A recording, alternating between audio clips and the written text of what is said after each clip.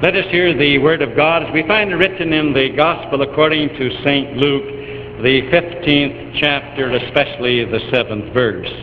I say unto you that likewise joy shall be in heaven over one sinner that repenteth, more than over 99 just persons which need no repentance. And now may the words of my mouth and the meditations of our hearts be acceptable in thy sight, O Lord, our strength and our Redeemer. Amen. Good morning, dear friends in Christ Jesus, you who are here in God's house, and you also, Christian friends, who are worshiping with us by means of the radio. It is nice to be in God's house this morning on a beautiful Sunday like this, isn't it, friends? And it's nice, radio audience, to have you worship with us also on this beautiful day. If you looked at your church calendar, you know that today is the third Sunday after Trinity.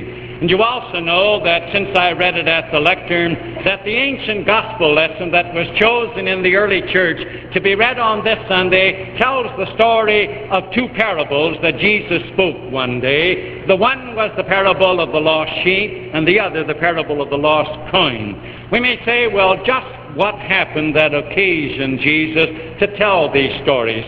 Well, we are told in our gospel lesson for this Sunday, which also is the basis for our text, that the tax collectors and the open sinners, they came to Jesus in mobs to hear him. They wanted to talk to him. And we may say in 20th century parlance, what about these tax collectors, these publicans, and these open sinners? What would we say about them? Today, you and I would call them backsliders. We would call them those who have strayed from the fold. They were all Jews. They had been raised under the Old Testament covenant, but they were the ones who had gone and strayed and been lost to the fold of Israel. And so these publicans had given themselves to the Roman government and had become very dishonest tax collectors. And here were the open sinners who had walked in their own ways, straying from the fold, backsliders. And when the scribes and the Pharisees saw these coming to Jesus in throngs, why, they murmured and complained. They were anything but happy individuals, because the Pharisees, as you and I know them, were the holier-than-thou people in Jesus' day, the scribes, the great doctors of the law, and they were just outraged to think that these who had been backsliders were coming to hear Jesus and wanted to know what Jesus had to say. And so anything but happy, they began to murmur, and they began to complain, and they said this about Jesus. It says, why, this man, he not only receives sinners, he not only entertains them, but he actually eats with them. And they couldn't think of anything more foul to say about Jesus than the fact that he entertained them, they actually ate with these backsliders. And then it was that Jesus turned to them and he told the two parables of our text. Christ said to them, since they could find no reason to rejoice in this fact, that these backsliders who had wandered again from the fold were coming to him, Jesus said, what one of you, now he says, what one of you individuals, you tell me, if you had 100 sheep and one of them wandered away, that you wouldn't leave the 99 in a safe place, and that you wouldn't go out and seek until you had found that lost sheep. Now, wouldn't you really? And Jesus knew that there was only one answer to that, and that was yes, they would have done it. And then Jesus said, and this is also what you would do. You would, when you would have found that sheep, you would have placed him on your shoulders, and you would have rejoiced that you had found him, and you'd come home, and you'd invite your neighbors and friends to come in and say, rejoice with me, my sheep that was lost is found. And then came a very tremendous statement on the part of Jesus. He said, and likewise, in the same way, I say to you, he says, there is joy in heaven, he says, over one sinner, one backslider that repents and comes back, more than over 99 who need not to repent of backsliding. That's what he said. And in the second parable, about the same point, what woman, if she had 10 silver coins and would lose one of them, wouldn't light a candle and sweep her house and diligently seek to find the coin? And when she would have found it, wouldn't she again invite the neighbors to come in and say, rejoice with me, because the coin that I lost has been found? And then Jesus says, in the same way, there is joy in amongst the angels of God over one sinner, one backslider that repents. And as Jesus still speaks to you and me through his word this morning, this is what he is saying to you and to me. He is assuring us as regards backsliders that there is more joy, there is more jubilation, there is more happiness up in heaven on the part of God and the angels over one backslider who comes back and repents than there is joy over those of us who have never backslidden. In other words, Christ is saying to you and me about backsliders, He is saying the bells of heaven ring louder when backsliders come back than those bells ring because of you and me, who may have never backslidden and wandered away from the fold. And you may say, wait a minute, preacher, that's pretty hard for me to digest and swallow and believe. We may say to ourselves, do you mean to tell me that the bells of heaven ring louder for backsliders when they return than it does for those who have never slidden backwards and have never left the fold? We may say, well, that could be nothing else but being unfair. That couldn't be right. That couldn't be proper. We'd say, well, that's every indication that God plays favorites. That's every indication that God's partial to those who are backsliders. God must love backsliders more than He loves us who are not backslidden from the faith. Then we may say, well, if that's the way He feels about it, if that's the way God feels that, again, there's more joy when backsliders come back. We may say to ourselves, we'll show Him, watch our smoke. We'll crack the bells of heaven. We may say, I'm going out and I'm going to be a backslider. And brother, I'm going out and there isn't anything that I won't do. And then I'll come back, and then won't heaven rejoice? And won't the angels shout for joy? Oh, I'll crack those bells of heaven, we may say. This is so obviously unfair. It isn't right. It isn't proper. God must indicate then that He plays favorites and He loves backsliders more than He loves us who don't have the sin of backsliding to repent of.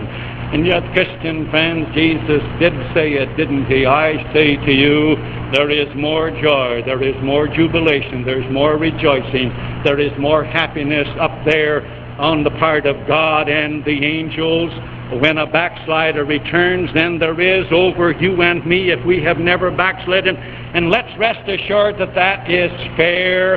That is no indication whatever that God is partial, no indication that God plays favorites, no indication that God loves the backslider more than He may love you and me. You may say, preacher, you're going to have a tough time proving that. But I don't think so. On the basis of the Word of God, I think we can justify the fact that the very reason that the bells of heaven, they ring louder for backsliders than for those who have not backslidden. When the backslider returns, it is fair, it is the only proper thing, because in the first place, Christ reminds you and me every Sunday that not many backsliders ever return to the fold. How many backsliders do you know, friend, who have known Jesus Christ and who have wandered away, have ever come back? You know, if you were standing here with me this morning, up here, it looks a little different when you look out and you look at me. But where I'm standing, I see some empty pews. And you may say, well, you haven't got any kick coming. You may say, after all, we've got the largest church attendance of any Protestant church in Marion. That's right. And I say that in all humility. You may say, imagine what some churches may have. But I see vacant seats and pews, and I know this, that on the rolls of our congregation, counting everybody who is a confirmed member, there are about 2,500 names. That means even in our church, we know this, that we don't take a member in and wave a box of envelopes in front of him and say, now you're a Lutheran, and he doesn't have any more idea what it means to be a Lutheran or to be a Moravian. Again, we take time to instruct him. We take 12 weeks to give him an opportunity to know what the Christian religion's all about. We tell him about sin, and we tell him about God's Son that came out of the ivory palaces into this world of sin. We tell him that He was true God and true man. He was of more value than the human race. He was born of the Virgin without sin, and that this God-man in our stead went to Calvary's cross, and there He bore our guilt and our punishment, and He gained an exemption ticket from hell for the entire human race, and He gained a 100% righteousness, a ticket to heaven for the entire human race. we take time to train men and women that when they stand at this altar and they become a member of this congregation, that it must mean to them that they are surrendering to Christ as their Lord and as their Savior. And yet Jesus reminds you and me that not many who wander away ever come back. How many do you know? And we may say, why? Why is it that some wander away? Why, in any church in this city, if all the members that have their names on the list would come to church on any one given Sunday, not very many churches could hold them. We couldn't. We'd have to schedule another service if they all came. Where are they? Jesus reminds you and me that the backsliders very seldom come back. And therefore is it any wonder that he assures you and me that the bells of heaven ring louder when backsliders repent and return. Why? Because that's a red-letter day in heaven. That is an unusual day. That is a day that doesn't happen too often.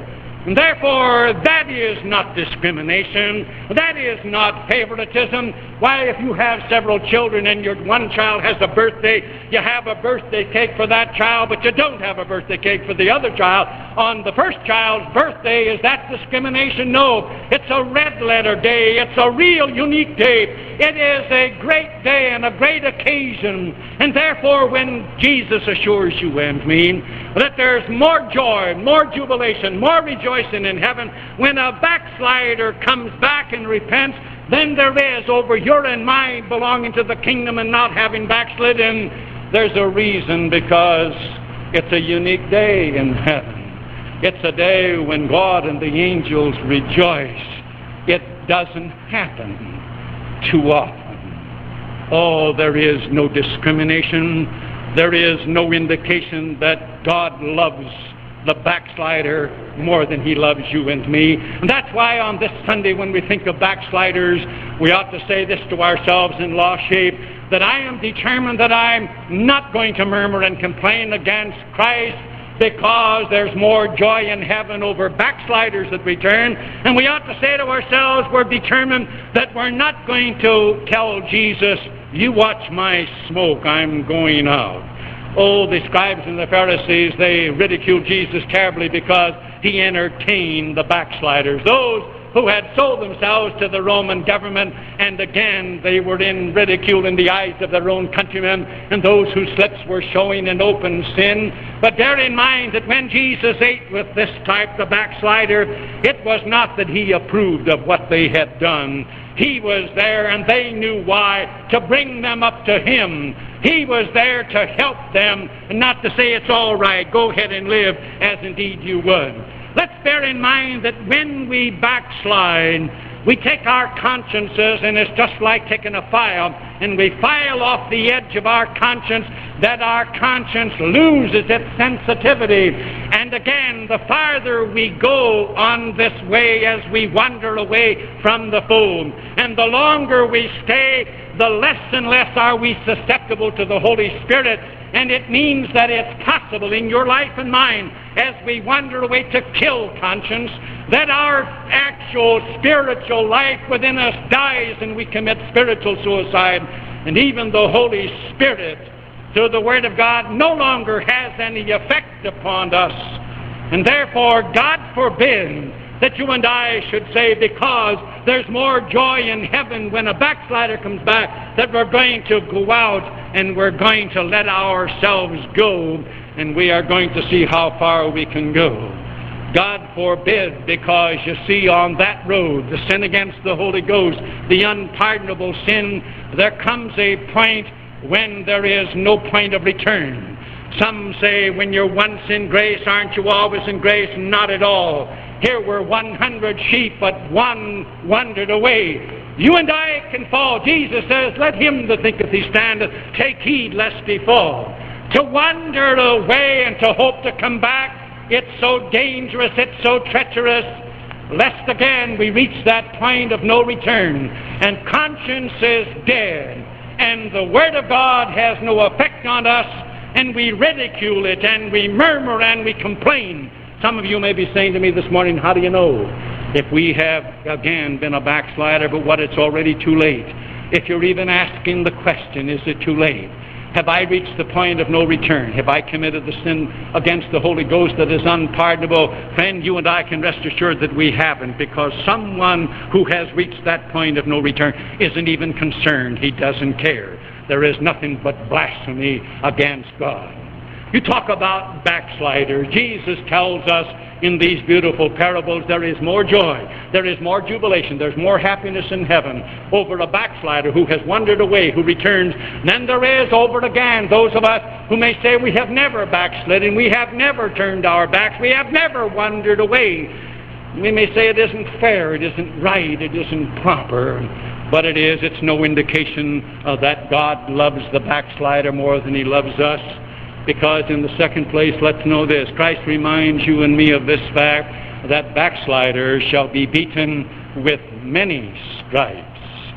You know, it's strange about the Word of God. People are laughing about the fact of a devil, but the Word of God talks about a Satan, doesn't it? It talks about a fallen angel who is the father of lies. The Word of God talks about hell.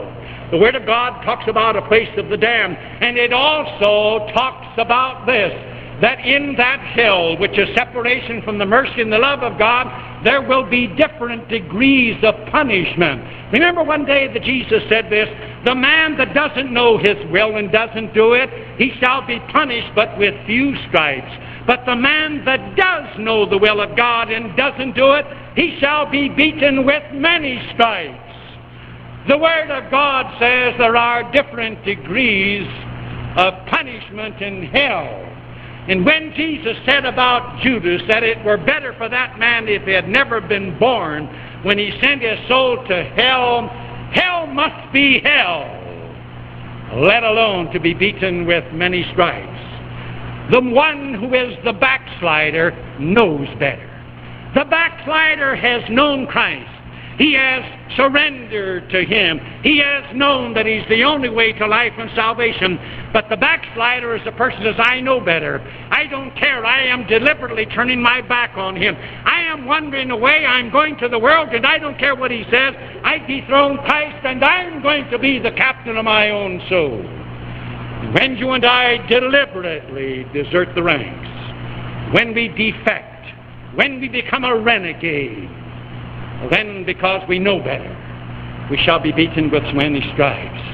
And thus no wonder the bells of heaven ring louder for, again, the defector, the backslider that comes back.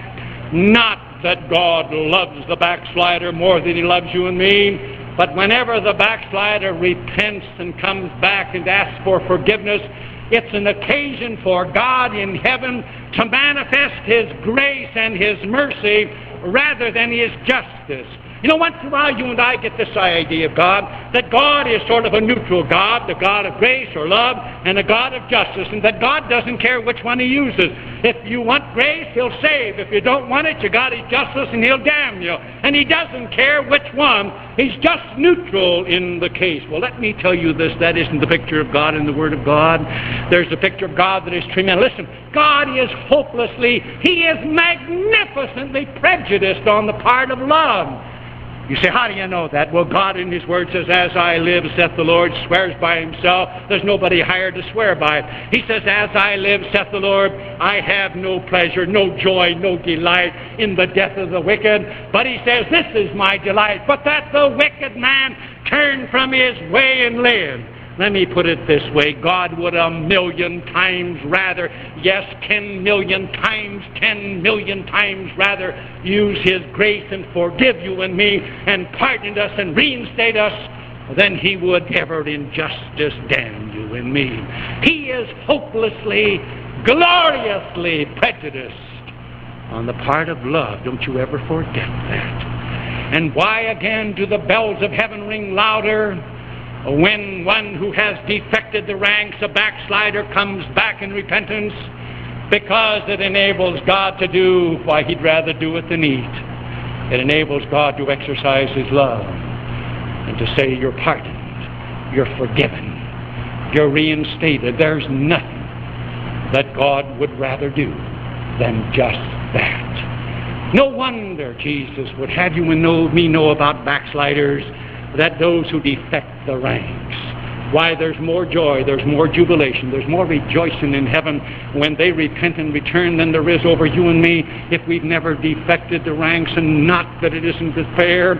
It is most fair. It is kind. It is the proper thing. God doesn't play favorites. He doesn't love them more than He loves us. God isn't partial, that He's partial to them more than us. Not at all, but it's an enabling whereby He can take His grace and mercy and He can shower it through Jesus Christ. And therefore we ought to say this to ourselves this morning. We ought to ask ourselves, have I defected the ranks? Where have I been? One of you said to me, you say a lot of things, and the only thing you say that I don't like is this. And this is what he told me one day. He says, whenever you say that miss church 3 times in a row, and you may miss it forever, and you may never come back, and you said, I don't like that. Well, I know why you don't like it. I don't like it either. Bear in mind, I'm not talking about the man that's sick and can't come. But again, it's so terribly true. All you have to do is miss it 3 times in a row, and you may miss it forever and ever, and you may die of spiritual starvation and never even know it. And you know that's true, and so do I. And therefore, again, if we have defected the ranks, if we are amongst the backsliders, we've known Christ and we've walked away in view of the fact that the bells of heaven ring louder when we return, we ought to say to ourselves this morning, there's one thing I'm going to do. I'm coming back. Because nothing would please Jesus any more than our return. We may say, well, I'm ashamed to go back. I have wandered away so long. I have been away from Him. I've been away from grace. I've been away from the church. I haven't paid any attention to Christ. I couldn't care less. And now to come back, I'm ashamed. Well, friend, if you weren't ashamed to go, why would you be too ashamed to come back? And you say, well, all I'll get's a cold shoulder. And again, I defy you in the Word of God. Show me a Christ with a cold shoulder. I don't see one there, do you? I see a Christ with a warm shoulder, with a warm bosom. I see a Christ that invites. A Christ, again, He says, He went out seeking the lost sheep, didn't He? Until He would find him. Oh, again, it's such a tremendous privilege for Christ to forgive you and me when we come, and all that He asks is to tell Him we're sorry and to ask Him for forgiveness because He died for our sins, putting our childlike faith and trust in Him. And oh, there's a glorious reinstatement, and the bells of heaven will ring. Oh, don't you hear them bells? They are ringing for the glory of the day. That's what it is. Look at the 2 big defectors in the New Testament, Simon Peter, son of John, or Pete Johnson, and Judas Iscariot. Those men were defectors. Simon Peter, when he was there in the courtyard of Caiaphas, been with Jesus for 3 years, and when the maid asked him, don't you know that guy? He says, I never saw him in my life. Oh, he fell like a ton of bricks. Talk about wandering away. And yet what? Jesus wanted him back. Amidst it all, Christ looked at him, didn't He? Just what a look that must have been. Peter, how could you do it? Pete Johnson, how could you do it? And old Peter wept bitterly. And now on Easter Sunday, we're told that Jesus appeared to Peter in private to reassure him. Oh, thank God you came back, Peter. It was the joy of heaven. The bells rang. He asked for forgiveness, but there was Judas. The records show that probably on Saturday night before Palm Sunday, he had made the 30 pieces of silver deal, jingled them in his pockets, and again, yet look at Jesus throwing out the lifeline for that man. Went up in the upper room, He says, one of you is going to betray me, trying to plead with you. Judas, don't do it. And one of you that dippeth with me in the shop, you're going to do it. Christ was just throwing out the light. Judas, don't do it. Don't do it. Again, a willingness to forgive. Judas, come on back, Judas. But he didn't come back, did he? Oh, again, there's no cold shoulder. I don't care how far you and I have defected, what we've done, what the nature of our sin may be. I do know this. There is nothing that could please your Lord and mine, much more or any more than just to come back. And then be the joy of being saved, the joy of having eternal security, the joy of letting the bells of heaven ring, and they love it up there when that happens. You may say, oh, being saved, preacher, we hear that so much. It's getting so trite in the church, we don't want to hear that anymore. And yet, you know, how else would you say it? Do you know of anything that meant any more to Jesus than to be saved, to be eternally secure with Him, to spend an eternity with Him in heaven? Do you know of anything any finer or any nicer? Have we grown so sophisticated and so intelligent that to be saved in Christ has lost its glow, that it has lost its gleam? there's something wrong, isn't there? To be eternally secure, Christ says it means so much in heaven that if we have wandered away and we come back in true sorrow and true faith, that the bells of heaven, they ring louder than they do at any other time. Heaven and the angels of God rejoice. It must mean something up there. Pray God, doesn't it mean anything in your life and mine as to whether we are saved or not? Talking about backsliders and defectors and, again, individuals that have wandered away from the fold and have strayed into wrong paths. And Jesus has something to say about that. There's more joy when the defector, when the backslider comes back, than there is over you and me if we have never backslidden. We may say that doesn't seem fair. It just doesn't seem right. It looks like God loves the backslider more than He loves us. But no, He doesn't.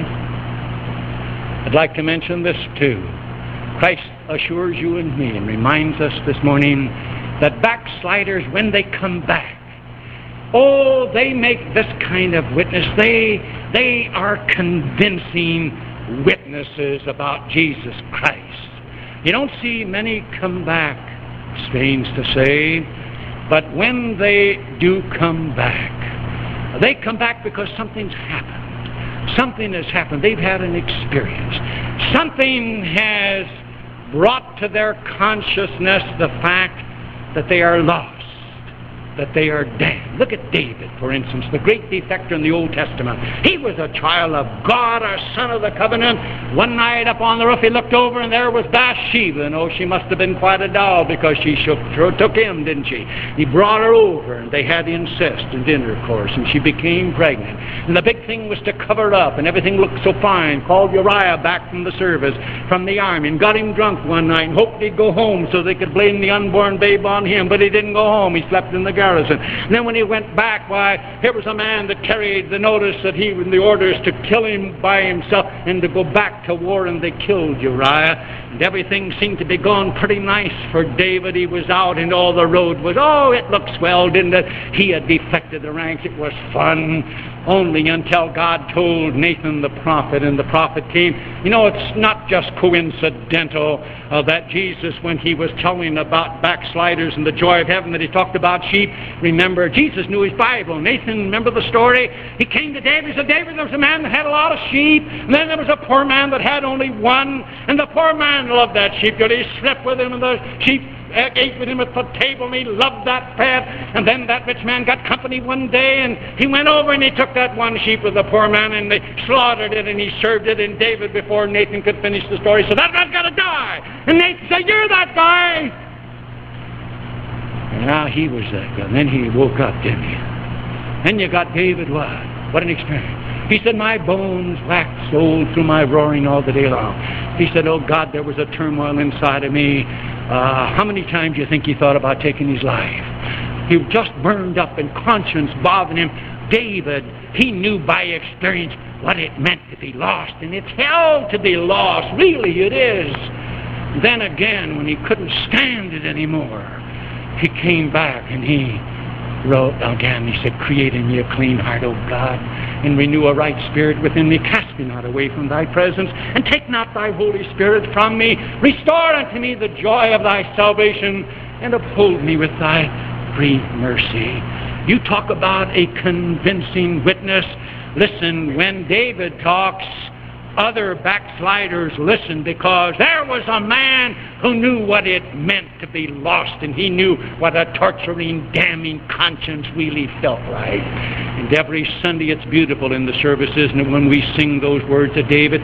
Oh, David lived 1,000 years before Christ, 3,000. How many people do you think that David, the backslider that came back, has influenced for Christ through his 51st Psalm? And again, creating me a clean heart, O God. Why does heaven rejoice when a backslider comes back, even though it's rare, and even though one that doesn't come back shall be beaten with many stripes? Oh, what convincing witnesses they are. And heaven knows that these return backsliders, because they've experienced what it means to be lost, that they will win souls for Christ that you and I will never win. They speak from experience. And God isn't unfair. That's no evidence that He doesn't love the non-backslider. No.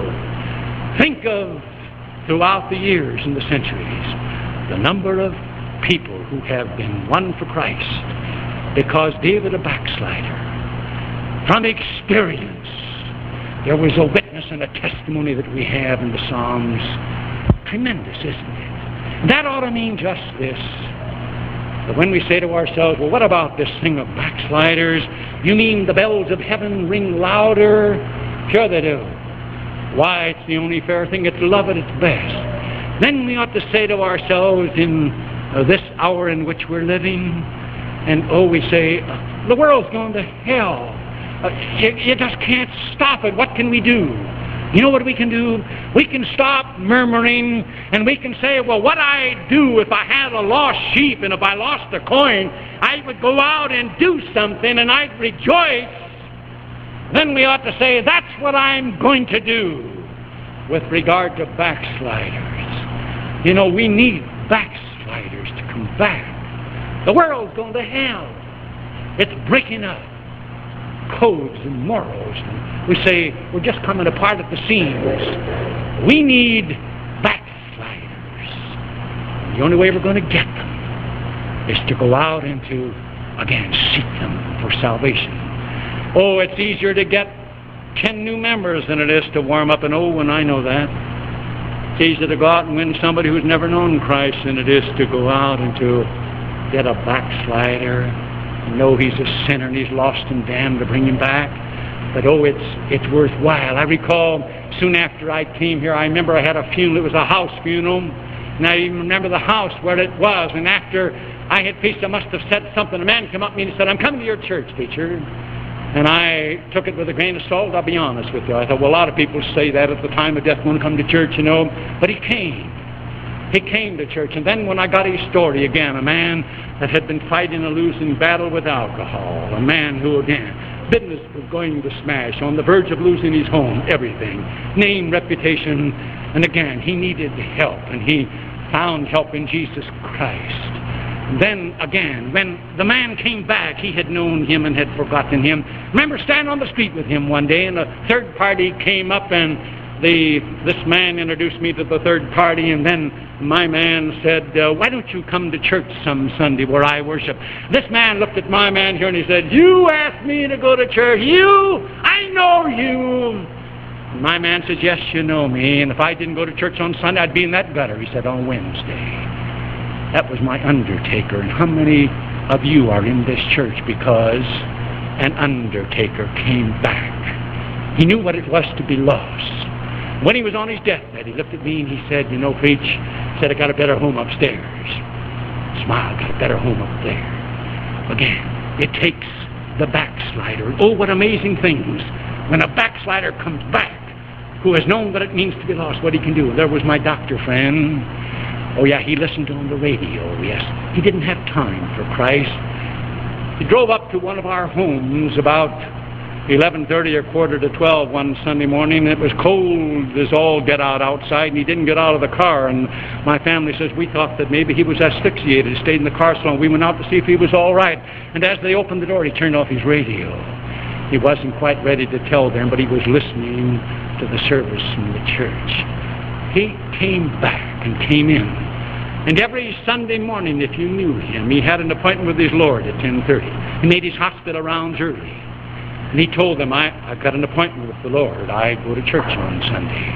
And he brought Christian influence to patients. One day he called me where there was a death in one of the rooms. And I went up and I heard him offering comfort to a family that had lost a child. And then he turned to me and said, I wanted you to come too. Perhaps you could say something too. Have you any idea, when you and I win a backslider and he comes back, the tremendous things that can happen? God knows that's what this world needs right now. We need some backsliders to come back, and who again know what it means to be lost and damned with their convincing witness.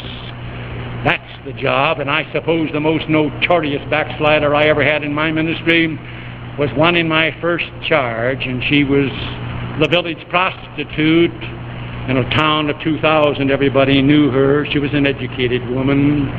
She could no longer be a prostitute because no one would have anything to do with her. She was too diseased with syphilis and with gonorrhea.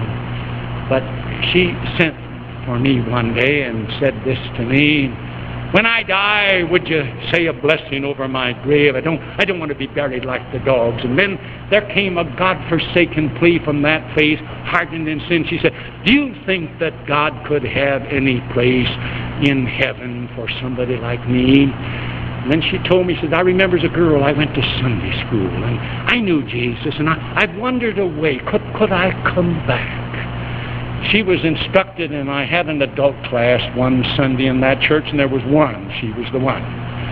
She walked to the altar using a broomstick for a cane.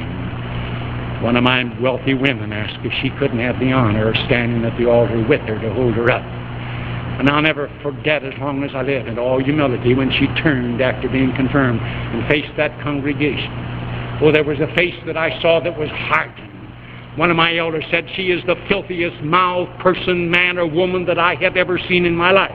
I have never heard the epithets, he told me one day, ever come out of any human lips or mouth that came out of that woman's mouth. But she stood there alone, standing with a broomstick in her hand. There was something different. That hardened face, there was a glow of Christ-likeness. And when she died out at the county home, the superintendent, who was a good friend of mine, he said this. He said, it's amazing the influence that woman has had here. You see, she could talk. She knew what it meant to be damned. And she could speak in humility about her Lord.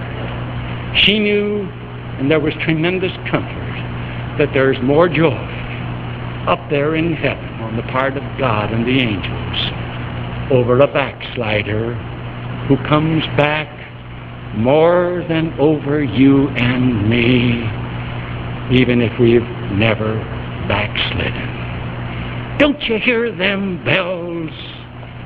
They are ringing for the glory of the day. What a God! A God of mercy, where the bells ring, and they ring loud. Oh God, how great thou art.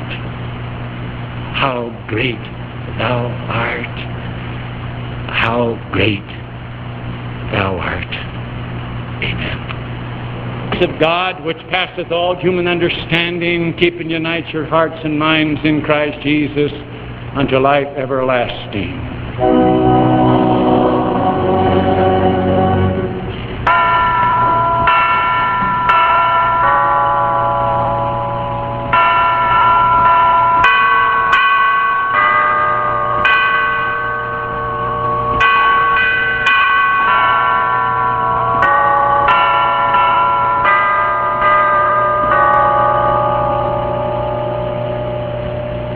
God so loved the world that he gave his only begotten Son, that whosoever believeth in him should not perish, but have everlasting life. Amen.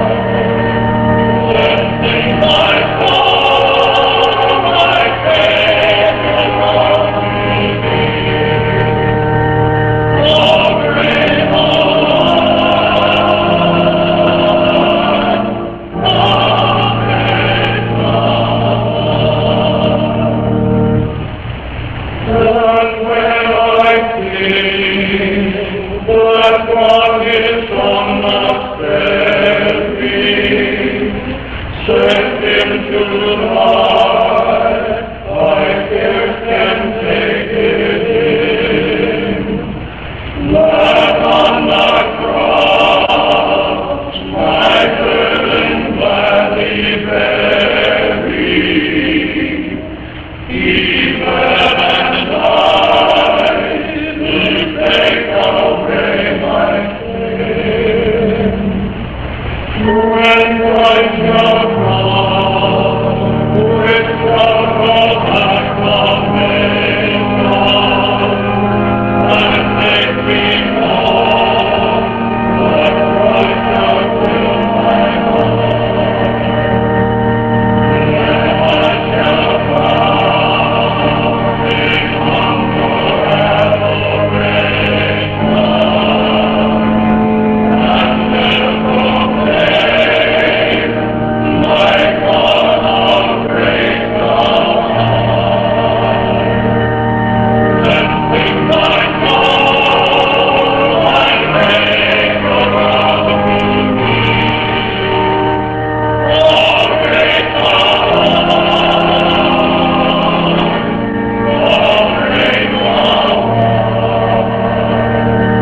Then sing my soul, my Savior unto me. How great thou